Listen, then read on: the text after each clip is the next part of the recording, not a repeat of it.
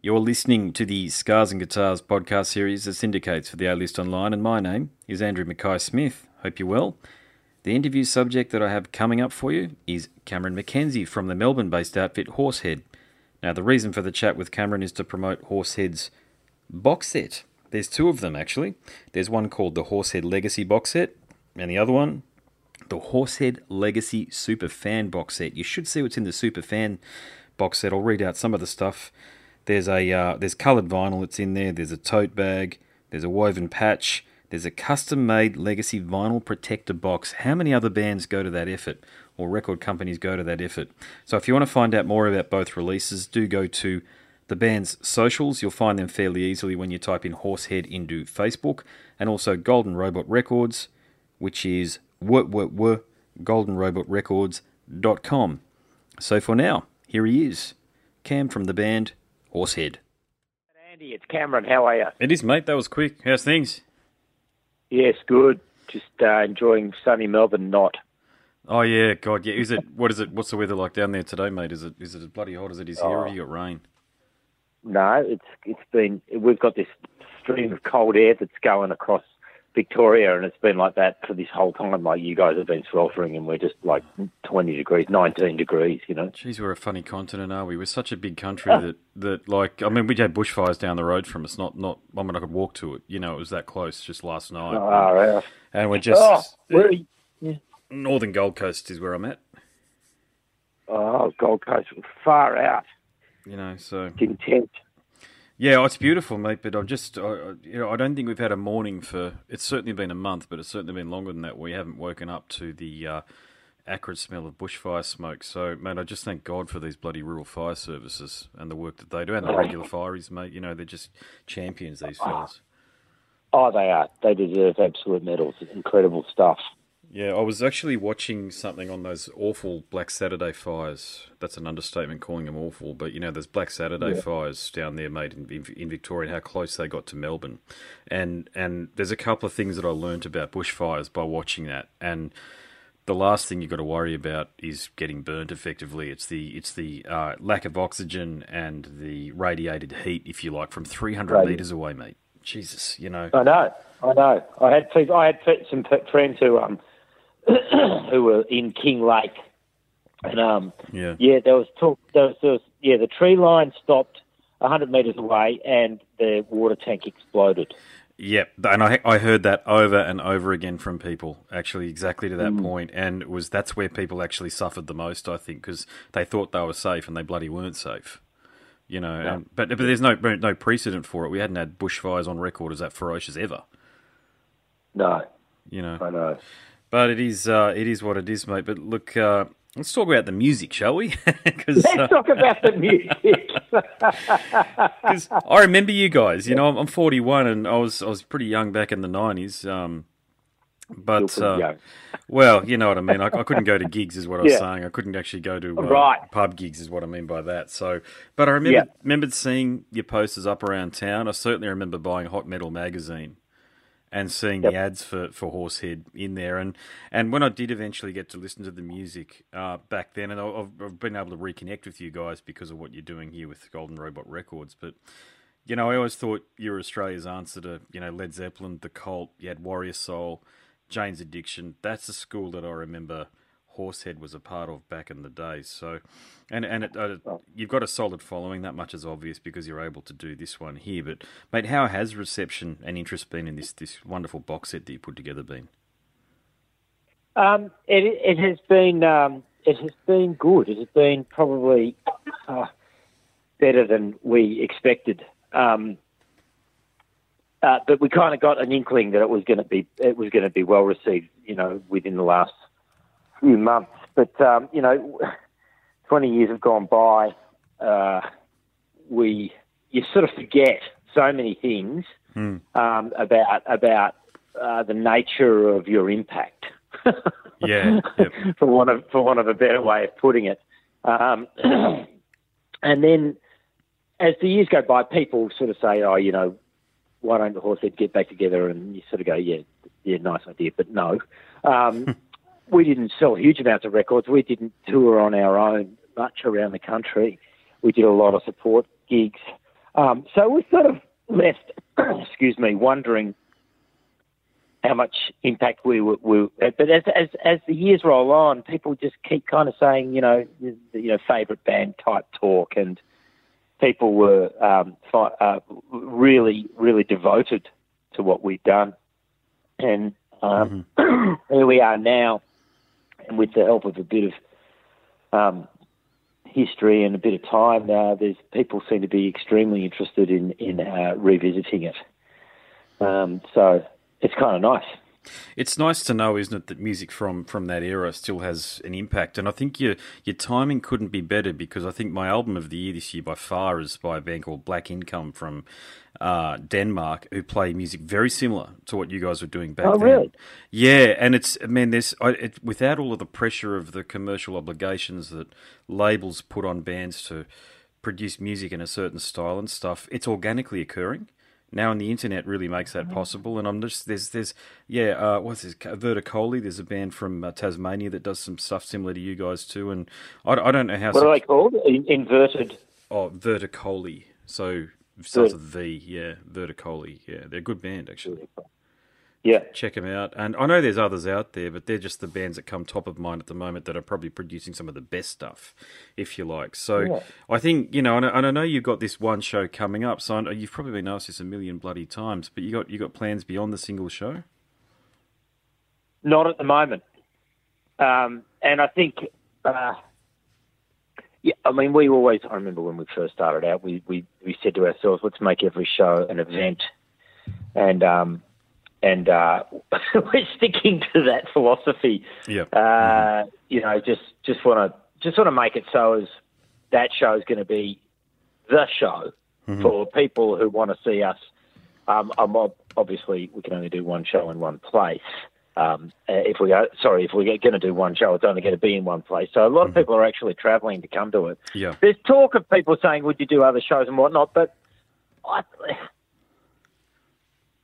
it's possible. It's possible we'll do maybe, one in Sydney, but all the numbers have to line up. And, as I say, it's not like we can guarantee a huge crowd. And a lot of these sorts of, you talk about this kind of music as being timely. I'm really interested in that because I personally haven't been following the genre, and I'm fascinated by the bands that you've just mentioned. I'll go and check them out. Sure, but we're not really in a position to go sort of searching for our audience because we're all older. We've all got our lives. Money priorities change. When you're young, you can go around the country and go searching for your destiny and live on next to nothing, and you're fine with that. But when you get a bit older, who's the youngest guy in the band? Scotty. He's like 52 or something.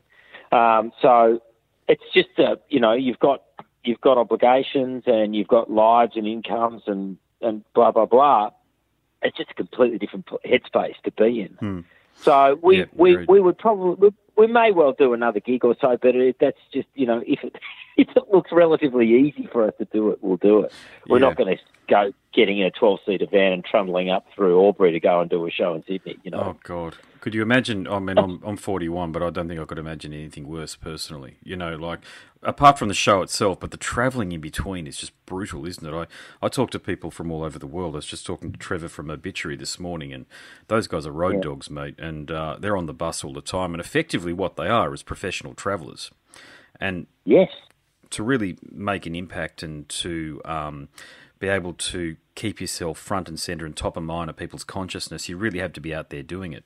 So I can completely understand, and I really agree with the strategy too, by the way. Not that I've got any skin in the game, but I like your idea there from the perspective that you put on one show and you make it an event, and then people can travel, man. People can travel from anywhere. Jesus, planes have been around for 70 years or whatever it's been, so we just get on the plane and travel. That's exactly right.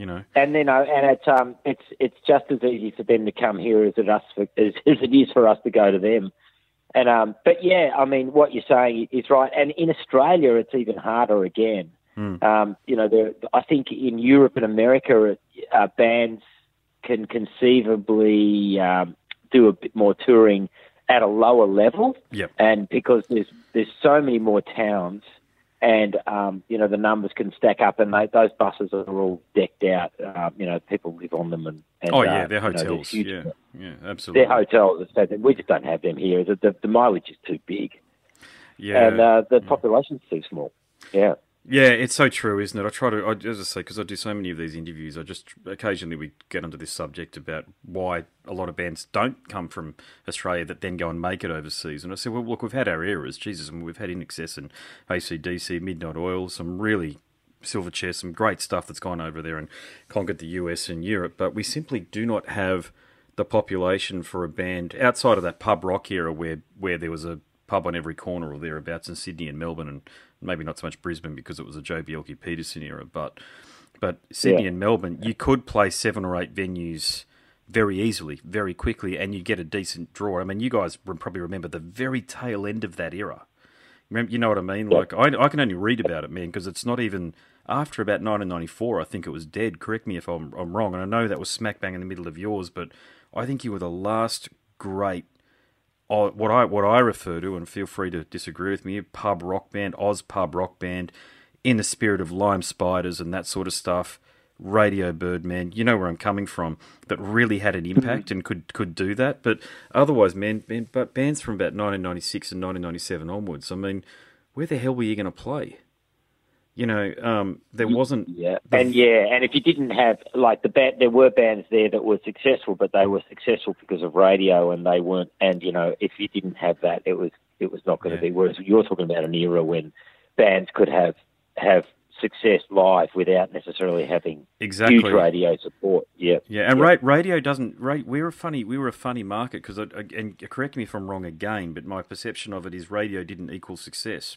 Now, what made success, in Australia was playing live and getting out there to the people and putting on like the Radiators still going, for example. All these bands, Icehouse, man, they're probably playing to bigger crowds now with Ivor and Icehouse than they ever have. And most definitely. Yeah, and it's all because of that reputation build-up of being able to do it in front of people live.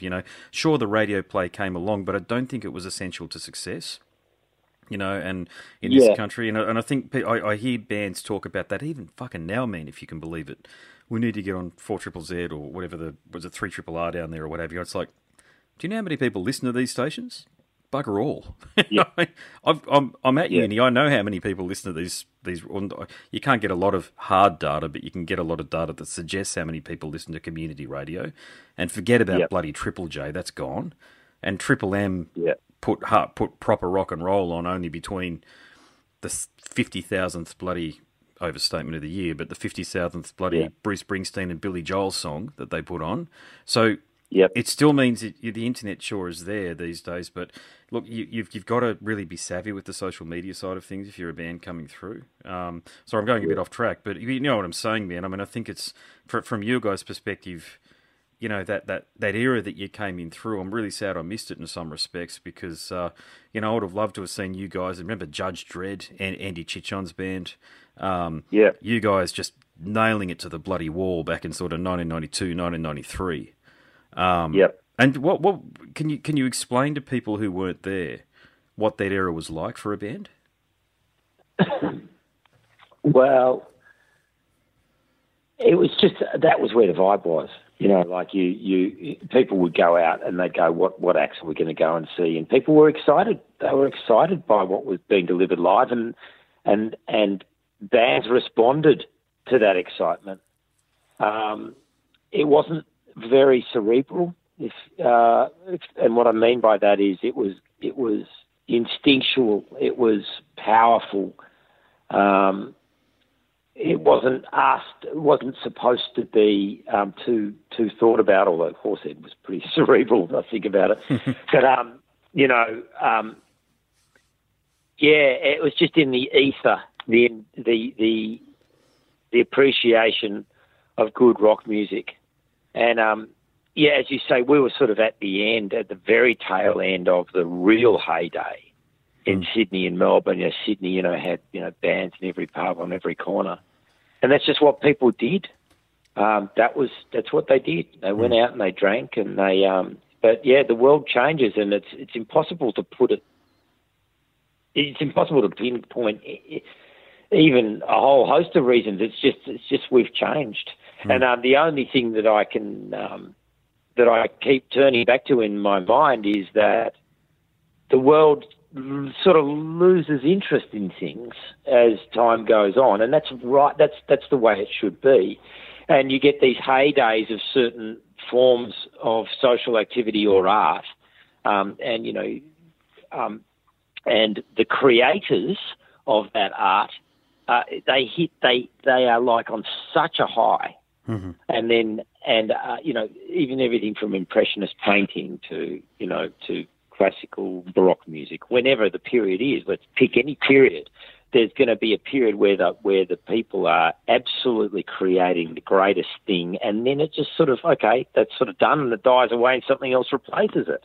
And I think pop music, rock music, sort of has done that. If you look at the arc of it over the last 80 years, you can see the arc, and Oz rock music has its place in that arc, and it's not at the top of the arc right now, that's for sure.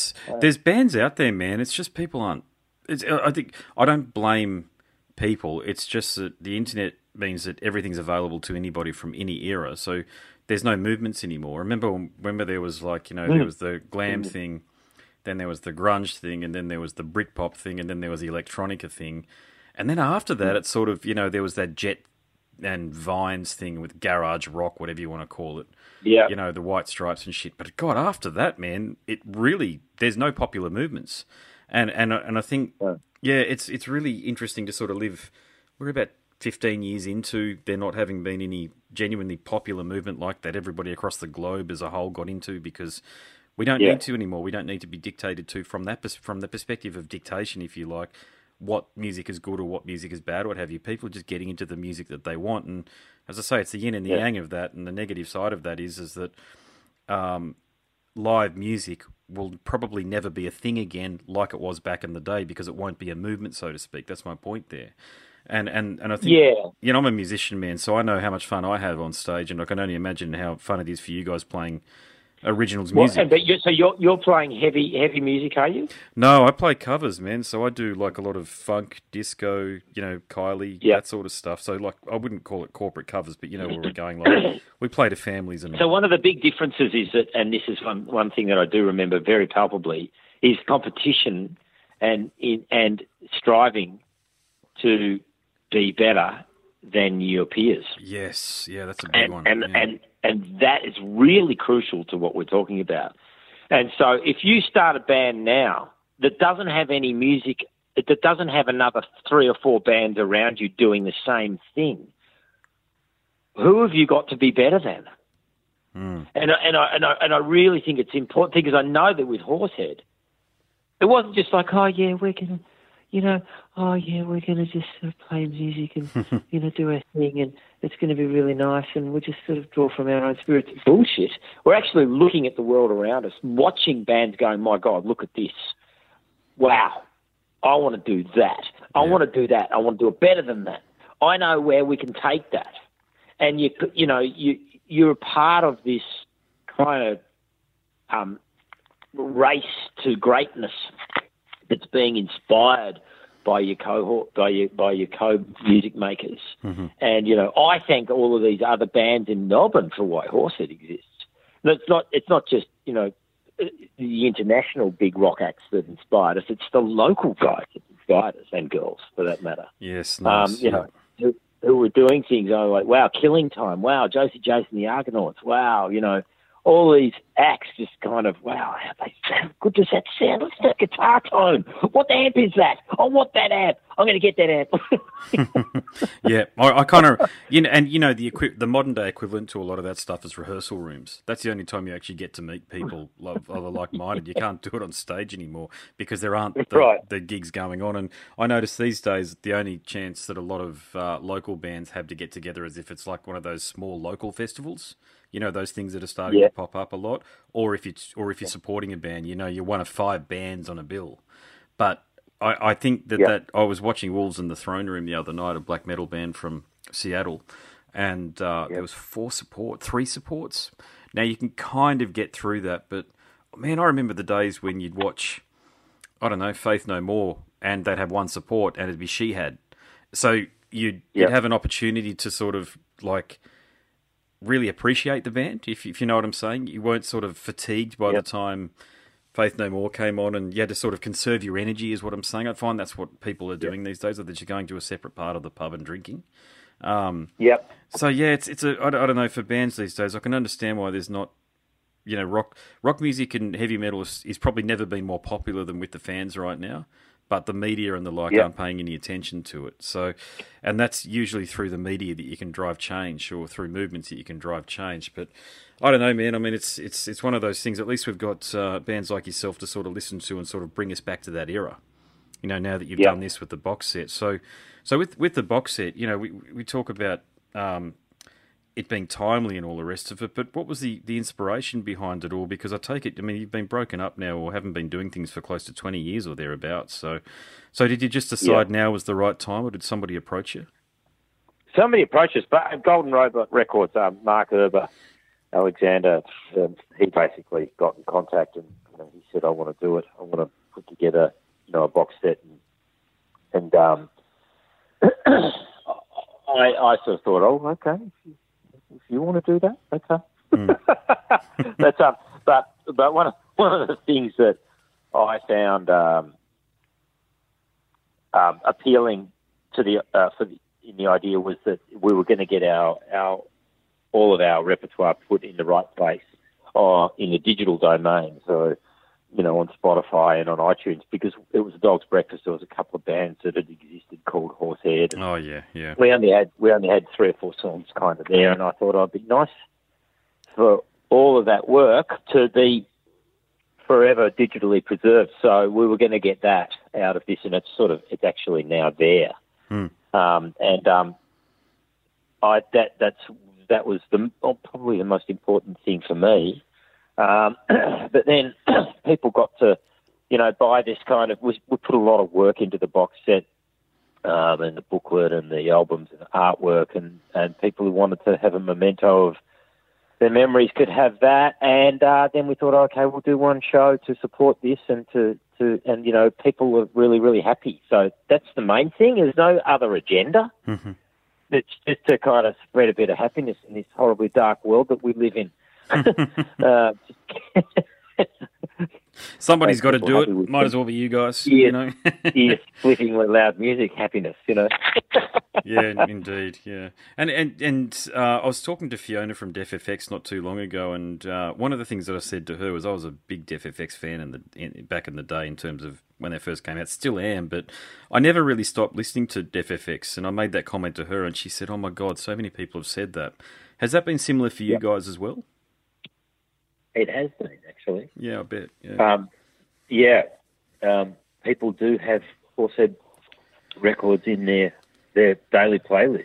And it sort of seems to cross generations as well. People's kids seem getting into it.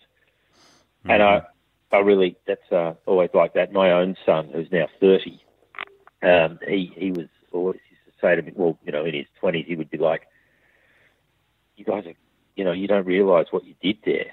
And I always felt like he was being quite honest with me. I sort of think, well, yeah, you are blood, so you're going to kind of appreciate it on some cellular level. But, he kept saying, my mates are right into it. Like, yeah, this is good. It shouldn't die. It shouldn't disappear. So that's a nice product of it too. So I thought, well, maybe kids of 20 years of age in 20 years' time are going to be able to discover it. That would be fun too. Yeah. And that's the thing, isn't it? I think when music's created very genuinely like yours is, it does stand the test of time. You don't realise that people pick up on these things whenever they pick up on them. They just find them and then they share it, and then it goes viral a little bit, and they share, and people connect with it on that level because it's been done for the right reasons. And I always think to myself, with musicians who are getting a bit, jaded with playing music and all the rest of it, I say, well, look, just do what you guys did. Just put it down for a little bit and come back to it a bit later. And if you never come back to it, well, you still got your music that's out there, and people will eventually find it because it's genuine, it's real, and people always want to connect with real stuff. God knows you only have to go into one of these suburban shopping centres to get depressed and upset about fucking where we're at with humanity. In that, this overly consumeristic lifestyle that a lot of people plug into, and that works for you guys, I think. Because eventually people want real, and they reach, I think, often for music. Yeah, you're absolutely right. I was talking to someone the other day about this.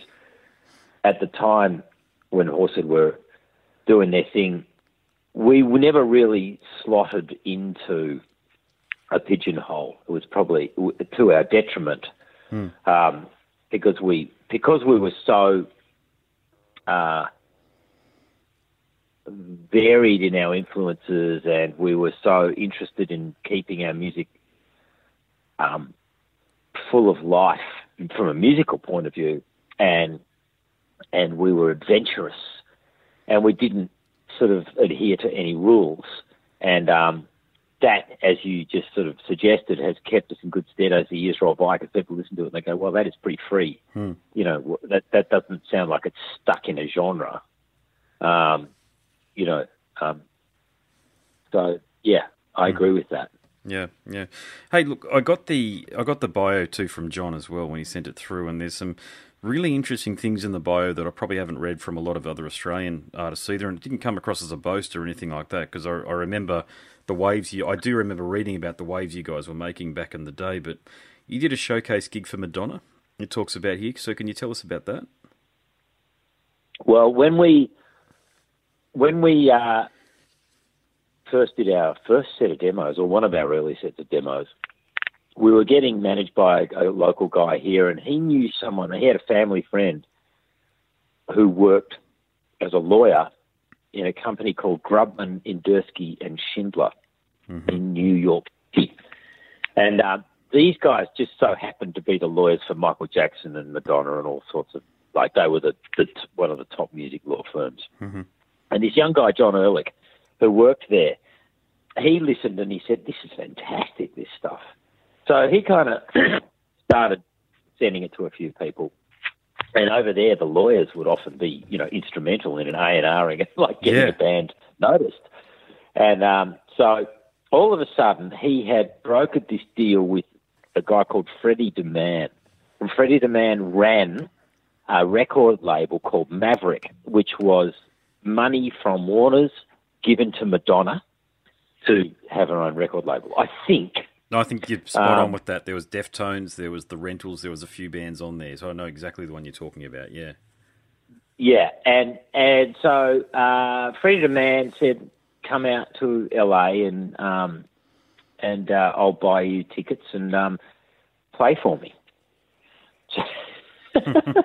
So we went to LA, and we ended up playing for Freddie DeMann. We ended up playing also in another room with a whole lot of other people from some other record companies. One in particular that was of very great interest to me, and I can't remember the name of the guy or the company, but it will come to me. But we won't have time for it to come to me. Anyway, things went a bit haywire. We were a bit rough and ready. No one really wanted to bite. We ended up going to New York as well and playing for RCA. Did we play for RCA, or we just had meetings with them? I can't even remember. So it was a great big adventure. It was mad. It wasn't something that felt like it was supposed to be in our trajectory. Yep.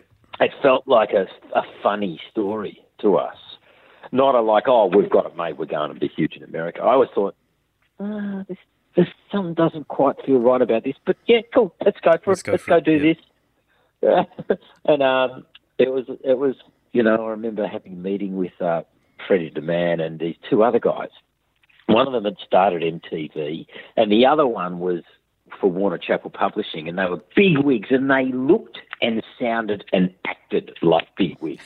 And they were across the other side of the table, and I was like in a singlet and shorts, and I had shaved head, and Andy was there, and I think were we all there, or I can't remember who was there. And I remember just looking at these guys, and they were sort of talking shit as far as I was concerned. Like, they weren't saying anything. Yeah. And it's because I'm just an Aussie bloke who just needs to be communicated with. I'm not going to there's a very interesting way of communicating in Los Angeles. It's kind of weird. It's all about vibe and being impressive. And I remember saying to one of them, "What do you do?" It's probably the first time anybody had been honest enough with them to actually say, "What are you doing here?" What do you actually do? Like, what are you doing? You know, and it's like, I suppose to them it's a dumb question. What do you mean? What do I do? I represent the company.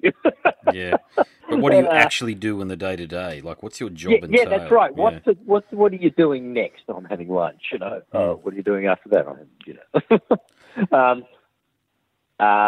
Anyway, I just felt like we were fish out of water, and they probably thought so too.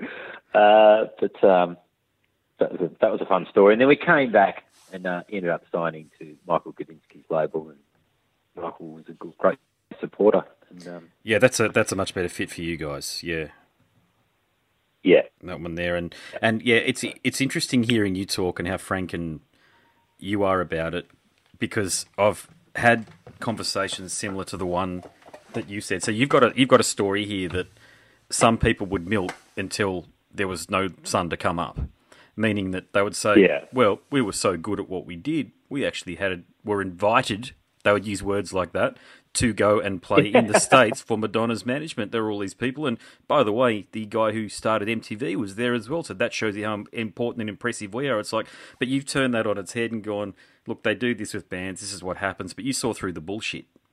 You saw it for actually what it was. They're just fishing. They're just sort of seeing if there's an easy win here, or this is my take on it.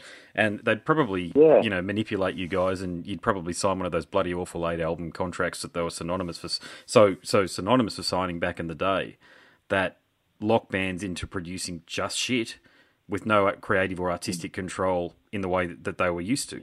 So I'm so glad you say that, because I think I'm so used to hearing people reinvent history as to how important they were and stuff. And I really appreciate you doing that, man, because I think people need to hear some of these stories, that the music industry, it's probably easier now to navigate than it was back in the day, because you had to go through these fuckwits who really didn't have any skin in the game at all. And don't matter what they'd done prior to their life in the music industry, they didn't understand music.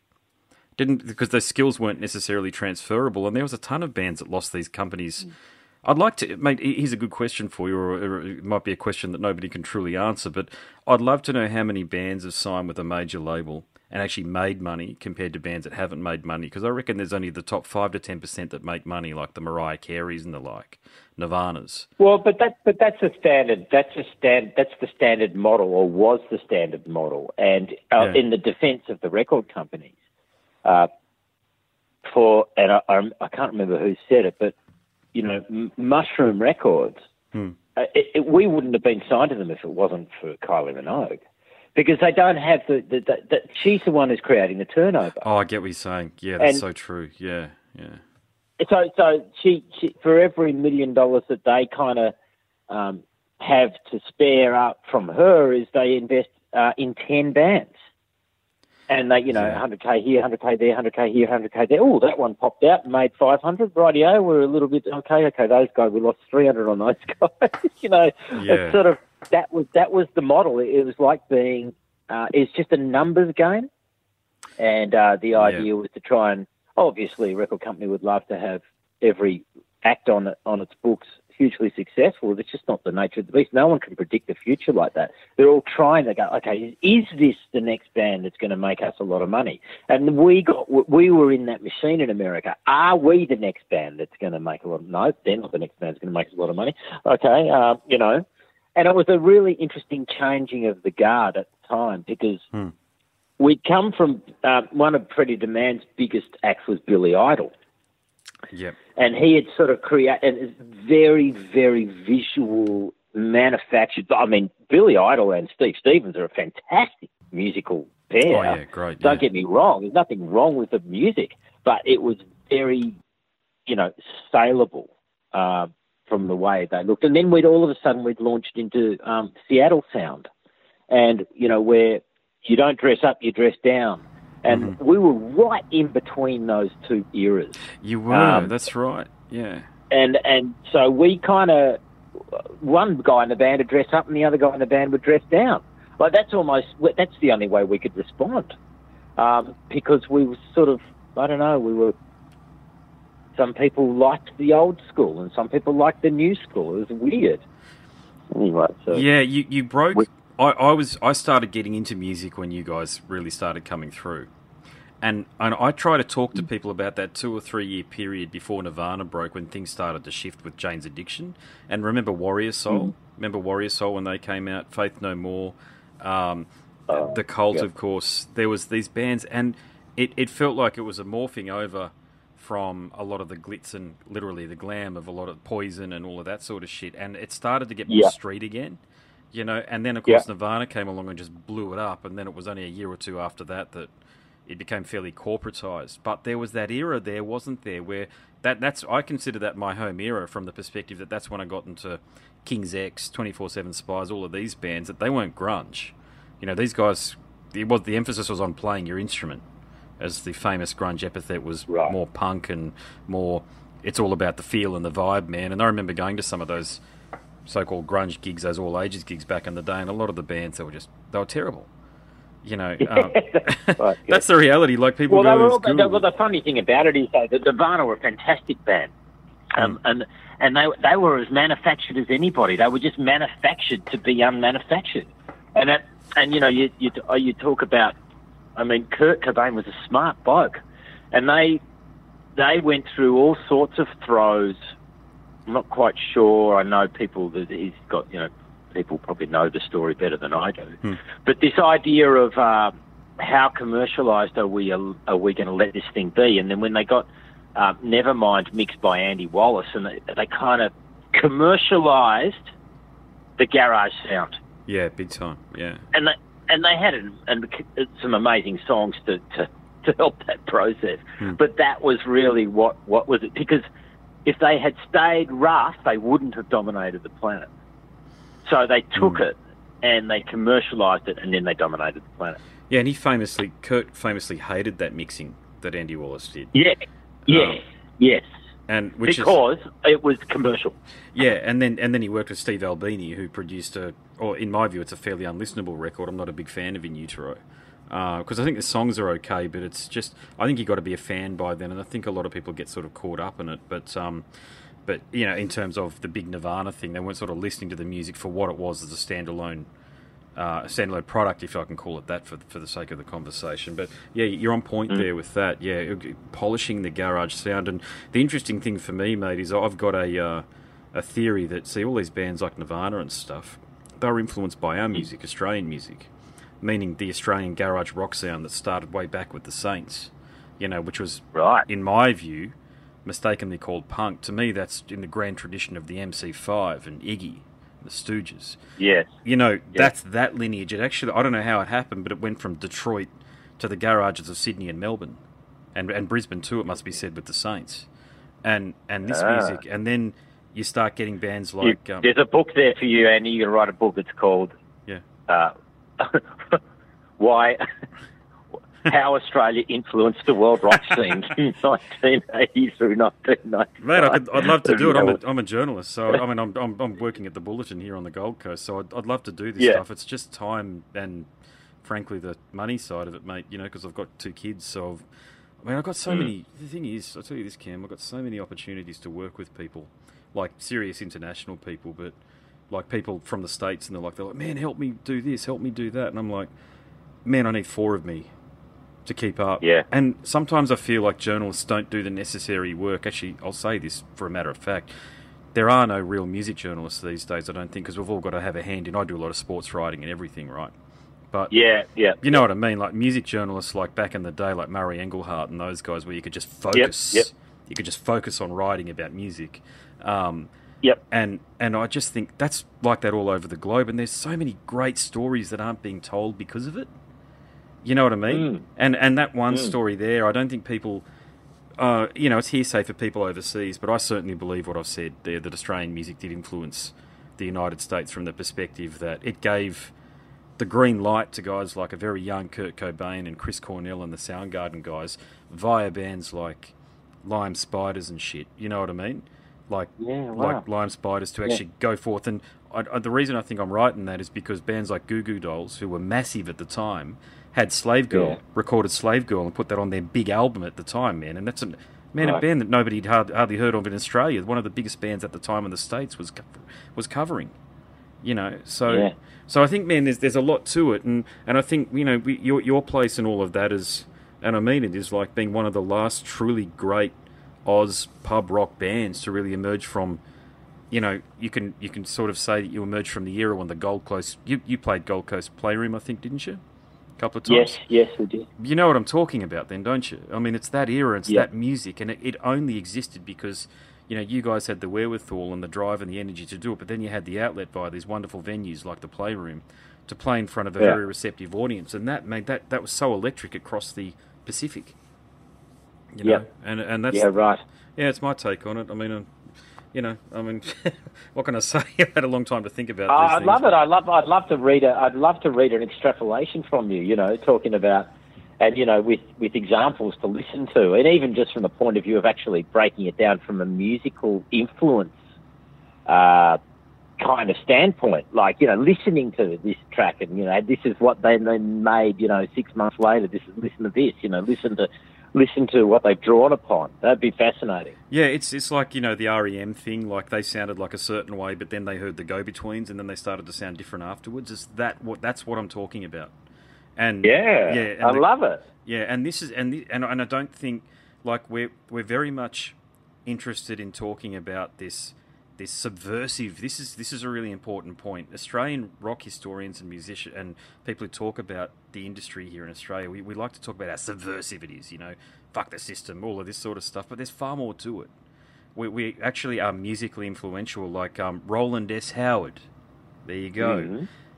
He's one of the top 5 most influential guitarists of all time, in my view. Like, he's up there with Eddie Van Halen, but in a very different way. You know what I mean? And it's that, you know, from people listening who don't know, Roland S. Howard was Nick Cave's guitarist in The Birthday Party and a few other things there. And his style, there was nobody that sounded like him before him. There was just him. Yeah, right. And then after that, through the 80s, 90s, and even his influence, I think, is so apparent now in a lot of the shit that I get sent from Earsplit PR and all these agencies. It's like I can hear... you might not be... Are you connected to a lot of heavy music at the moment? What's going on with heavy music? No. So there's a band from the States that were called Neurosis. I think they're still around. Yeah. But and I remember them from the 80s and 90s, and all of this music, so much of this music coming out now sounds a lot like them, but with a bit of black metal mixed in. That's a band from the States, but I think Roland and his guitar playing and Nick and what he was doing has influenced a lot of bands in a more prominent sense now too. It's just sort of crossed, I don't know, man, it's just people pick things up because of the internet and go, I like the sound of that. I'm gonna recreate that now. You know, so yeah, right. You know, and the other thing too, mate, I read is that you shared management in the US with Kiss. So was that with what's his? I can't remember the guy's name now. He's a Motley Crue guy. Larry Mazer. Larry Mazer. He was really well. He was just around on that first trip that we went over there, and he I'm not quite sure what his motivations were. He's a lovely guy, actually, from memory. But he managed Kiss, but I suspect he was more of a management associate, because I think Gene, you know, they were a very kind of self-driven machine. You know, it wasn't like I'm sure he tried to sell it as such, but it wasn't like he did anything to change their fortune. He just made sure that, you know, the machine ran well. Yep. And we ended up at a Kiss show, and we met Paul and Gene, you know, in a line of people meeting them with the record company Mercury Records. Sorry, it's just so Gene Simmons. Yeah, it just, you know, I remember just sort of shaking these guys' hands, and it was like meeting a waxwork. Yeah, I get what you're saying. Oh no, it's so weird, isn't it? It's not a warm occasion, you know. Yeah, I know what you're saying. It should be like the whole Kiss thing is just so weird because I at times in my life I've really tried to get into Kiss and I just can't do it. You know? It's not my thing. And then you hear all of these stories about Gene Simmons every time he talks to somebody, and I can't do the voice, but he'll pick up the phone and he'll call somebody. He'll be, "This is Gene Simmons from Kiss." You know? It's like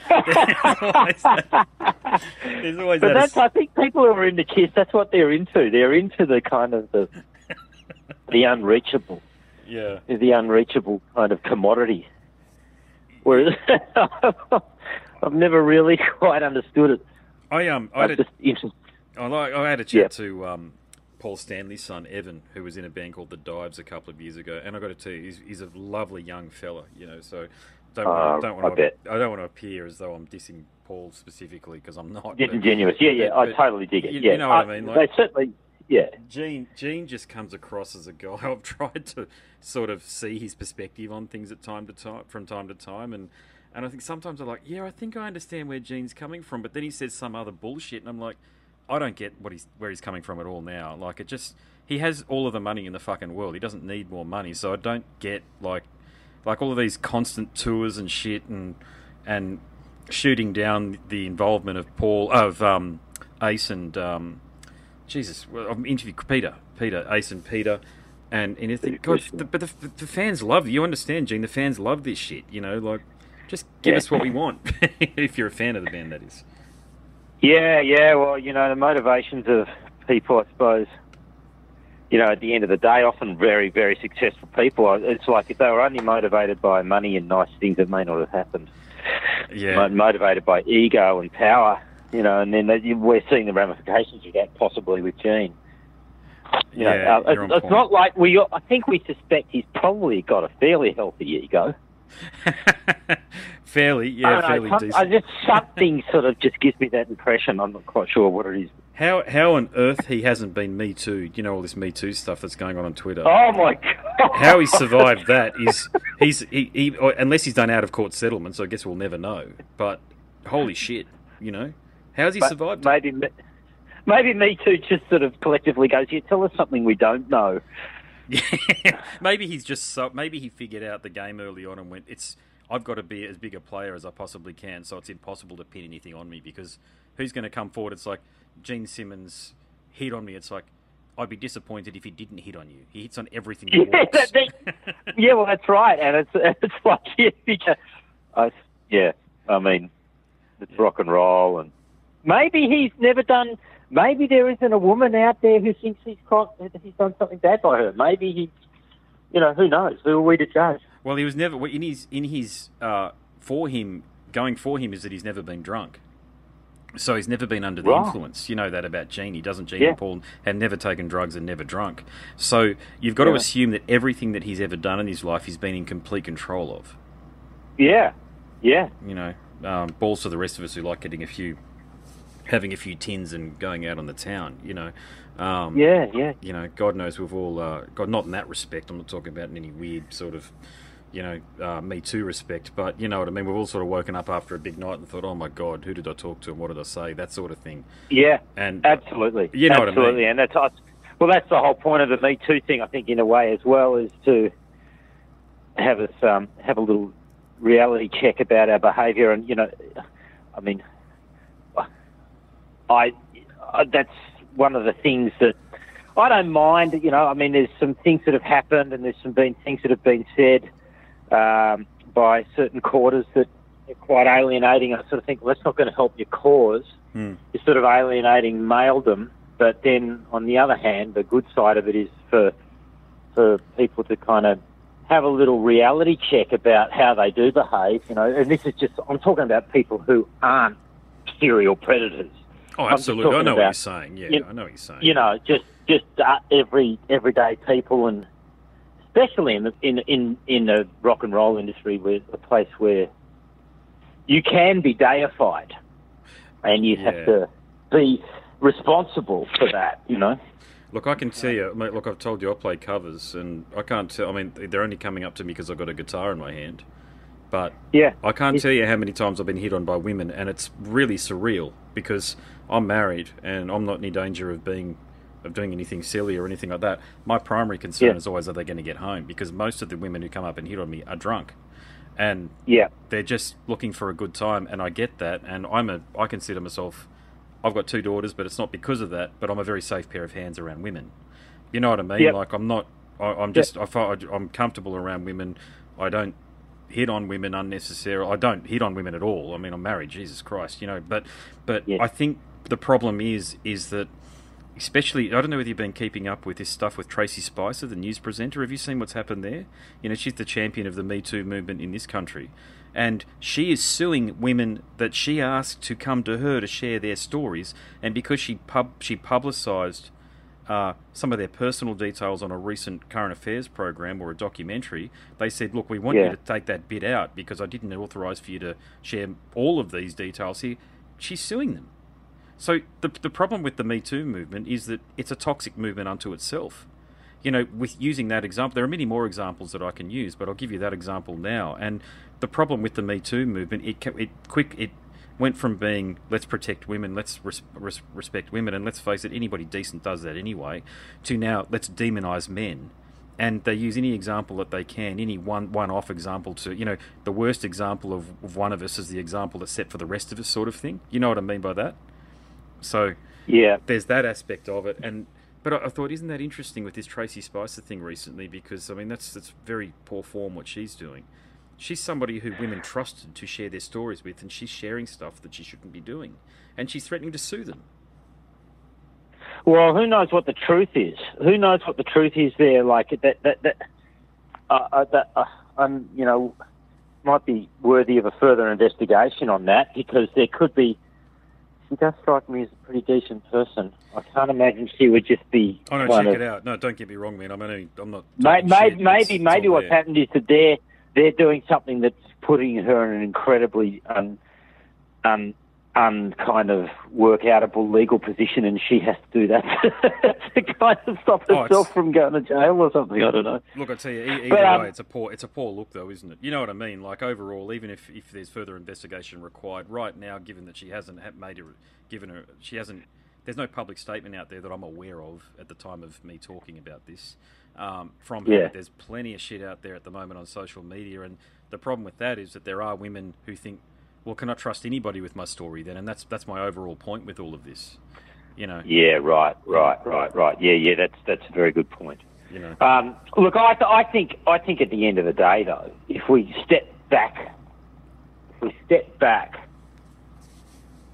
and don't look at any in particular stories, I think it's probably it's a positive step forward for Western society to be having this conversation that sometimes and often goes to extremes, but we really have to learn how to kind of not worry about the extremes. And and when those people who want to sort of have language which points the finger at men, I mean, you know, I've had my moments with that and just gone, whoa, this is just not. I'm a decent person. I'm a really, really decent person. And I feel bad about this. I feel like, fuck you, for want of a better term. And I just had to have a really close kind of look at my own reactions on that and go, well, I just have to calm down. And I do agree with the listening to women and just not saying what I think. But it's difficult. You get pushed. It's a hard world. It's a tough one, man. Yeah, it's I've always, you know, whenever I don't have too many of these conversations. Someone like yourself who's been around the block a few times, I feel comfortable doing it on these sort of things, you know. But man, I'm just all about having long form conversations that don't upset anybody at the end of the day. Yeah. Maybe edit out the fuck you part. I don't even remember you saying it. I'll have a listen. What's that? I don't even remember you saying it. So, are you talking about what you just said then, or you said earlier? Yeah, look, I don't know. You just got to be so careful. You just don't know whether you're going to. This is the whole thing about this whole Me Too movement. You don't know where you stand. You don't know whether what you think is right. You know, you're questioning everything about everything, and if there's a whole lot of people who are screaming because of something and you go, I don't understand that, then it's difficult. You just got to be quiet and hopefully it it precipitates out of your mind the right position to take. Yeah. And I think I think you live in Melbourne, the suburbs of Melbourne or around Melbourne, yeah. Is that right? Yeah. I think there's something, I do, yeah. There's something, particularly in Melbourne, less so in Sydney these days, but particularly with Melbourne, with this bloody groupthink that's happening. And it's causing chaos. There's no two ways about it. Because to your point, people, exactly what you just said then is how most people are thinking. They don't know what to say and what is appropriate and what is inappropriate and all the rest of it. And I don't. Maybe it's the Queenslander in me coming out, but I just think, fuck off. You know, like, I'm not saying anything that's designed to be offensive to anybody. Okay, if I offend you, then maybe you need to look at your own values. But at the end of the day, we live in a democracy. Okay, and I stand on my own 2 feet about things that I say. I consider myself a well-read person, and I try to keep up with current affairs on Twitter, but I don't pay any attention to a lot of the bullshit and a lot of the nonsense and all the rest of it. And, you know, the gender pronoun thing and all the rest of it, you can only imagine what my stance is on all of that stuff. And my overall view is this: I don't care what anybody does with their life. I don't care how they do it, how they want to represent themselves in public. But when you start designing programs that obtain public money, i.e. our taxpayer funds, that then enforce other people to refer to you the way you want to be referred to, or the way you, or to think the way that you think, more to the point, then I'm out of there, and I won't even argue. Yeah, this is, and I'm not quite sure. That seemed to me like a bit of a storm in a teacup. Well, maybe not a storm in a teacup, but this is the Jordan Peterson thing, right? Where he's in a university in Canada. And somebody proposes that it will be against some law for you to refer to somebody in a way that they don't wish to be referred to. And he was like, well, I'm quite happy to refer to you as you wish me to refer to you. But if I don't, and that breaks the law, that's a big problem. Yeah, Bill 16C. Yeah, I've done a lot of reading about this because we've got the same constitution here. Yeah. So all of a sudden he was some crazy right-wing motherfucker. Whereas really what he was just saying was that's, and you know, and the same thing happened in Australia when we had this sort of talk about the vilification laws. And it's really, really line ball where you go, okay, if somebody wants to say something, are you going to make that turn into a hate breaking crime? The law? Yeah, exactly. Yeah. You know, it's, and I'm a lefty, right? And I just I sort of wasn't quite sure what was going on there. I'm not big on Andrew Bolt, but in a way, if you look, I remember George Brandis. You know, he was the enemy of the leftist state. I reckon it wasn't all cut and dry, that stuff. There are laws against people being, you know, doing certain things all over the place when it comes to the media. And it's like, yeah, I'm not quite sure about this. Yeah, but you're old school centre left. You're like a traditional Labor voter, as I'd say. You know, and there's not, and by the way, you know, when I say, of course, there's nothing wrong with that, but that's common sense. It's this rise of these 18 and 19-year-olds that... See, we grew up in a time where we saw the Berlin Wall fall, and we could see the interviews live happening with people, and we saw how happy they were that they finally got access to Western-style democracy. Now, I know that doesn't work for everybody, but you and I have grown up in an era where, through the Cold War, I learnt all about that when it was happening, and these kids haven't. Yeah. These kids haven't spoken to people, and I've got a couple of musicians that I've spoken to that have had to flee Venezuela, for example, and these kids these days think that... And all of this stuff comes under the broader socialist umbrella, right? Whether it's this Bill 16C thing or what have you. But all these kids think that, look, people in the past, they just haven't understood socialism in its correct form. We're going to do it right this time. It's like never in history has socialism been implemented except for at the barrel of a gun. That is a fact. And I totally agree with you. But socialism is probably not the word we should be using because, unfortunately, it's been tarnished. But, you know, I was having this conversation with someone. So, anyway, look, I'll cut you off. Where were you heading with that? Oh no, you're on point. You're on the same track. And the point is that they demonise the West, Western civilization. They demonise capitalism. None of these things are perfect, by the way. But for God's sakes, they haven't spoken to enough people. My father-in-law had to escape Croatia, former Yugoslavia, to save from getting killed. You know, I mean, they don't have. You understand what I'm saying about first-hand interactions with people who've experienced these regimes and understood what it looks like. So they only get the internet version, which has been prefabbed by their public university, whether it be Monash or University of Queensland or what have you. And they come out with these views, and they're like, "Who taught you this shit? Like, you know, like who's teaching you that social, like that it was because socialism that drove the Russian army that defeated the Nazis?" It was like, fucking hell, my grandfather didn't fight against the Japanese just so that you could say that shit. You know, it's not. It's a collective effort. You can't attribute any, especially with this World War. I noticed that, I don't know whether you've been keeping up with this, but there's this thing nowadays where these kids claim that it was Russia that actually won World War II for the Allies, and that the Allies' involvement was really just circumstantial, if you like, because England was being bombed. And I have not heard of that one. Oh, you read, and look, these are Twitter conversations, so they're not coming from informed sources, by the way, but it gives you an insight into people's opinions and what they're talking about in dorm rooms or in share houses or what have you. And because nobody's there to challenge them on that and say, where are you getting this shit from? Who's teaching you this shit? Because it's not right. You know, we're all entitled to an opinion, as I say, but it's what they do with that opinion afterwards that concerns me. And when they get into public roles, they become the bureaucracy, and then they start influencing decisions that are made that you and I then as taxpayers have to pay for. That's where it concerns me. Yeah, I'm not sure. I don't know. I'm probably always had this sort of blind faith in that things not getting too out of hand. When I hear stuff like that, I mean, things are out of hand, but they're not out of hand because of that kind of thinking. That kind of thinking is coming from things being out of hand.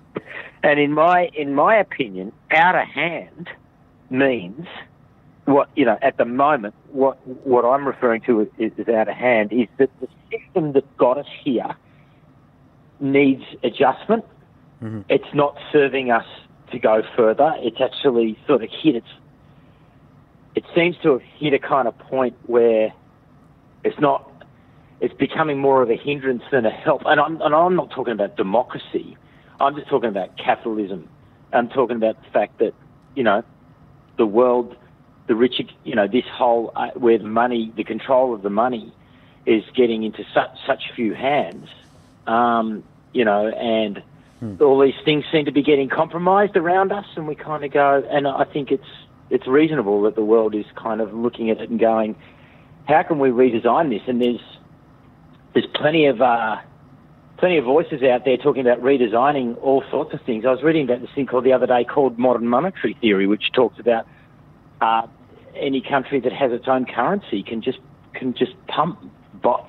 print money, pump it into its economy, and change things for the better all over the place. Our government would never ever think about that because they're thinking of an economic model that was created mid-last century and was seemingly right for some period of time, but it's actually not necessarily right. And this protecting of the deficit and the surplus, all that stuff, it's just noise, just political noise. It doesn't mean anything to anybody. When you look at Japan and how much debt they're in, and I mean, I'll just about to read an article because I need, but they've been flying along. They're rich as all fuck on a household point of view, and they've been running deficits for decades. And all of this stuff, we're stuck in a set of rules that have been set up post-war to World War II, worked for a long time seemingly.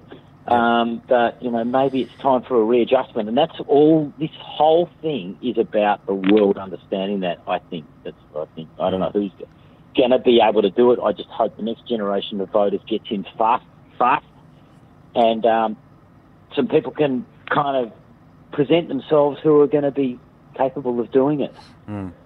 Yeah, well said, mate. Yeah, I tend to agree with you on that one there. I have far more questions than answers at the time, and I think anybody that has the answers, as a lot of these young socialists would like to think that they have, mate, isn't asking the right questions a lot of the time.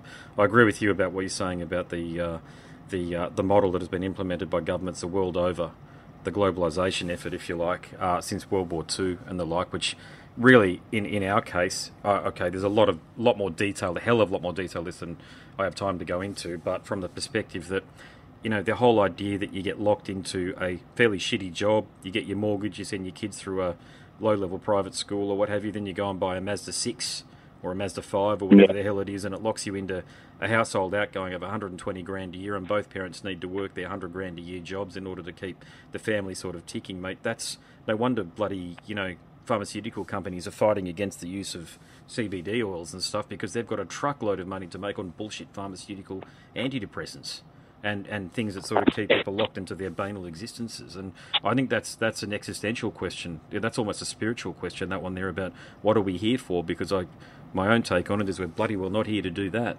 And I don't do it. As I mentioned, I'm back at uni, mate. I'm reframing and getting reskilled after many years at Telstra. And I worked with a lot of people, mate. And the other thing is that just their health is rotten too. Their weight's ballooning and all the rest of it. And I just look at them and I think, fuck, man, just look after yourself. And, who cares that you've got a Tesla or whatever? Yeah. I think Teslas are cool too. I think they're cool as shit, but I don't think they're worth dying over or risking your health over to keep yourself in a job that you hate, working with people that you hate even more. So the broad conversation, brother, and I want to thank you for going there with me with it. You've been listening to the Scars and Guitars podcast series that syndicates for the A-List Online, and my name is Andrew Mackay-Smith. That interview's subject was Cam Mackenzie from the Melbourne-based outfit Horsehead. Thanks so much for listening.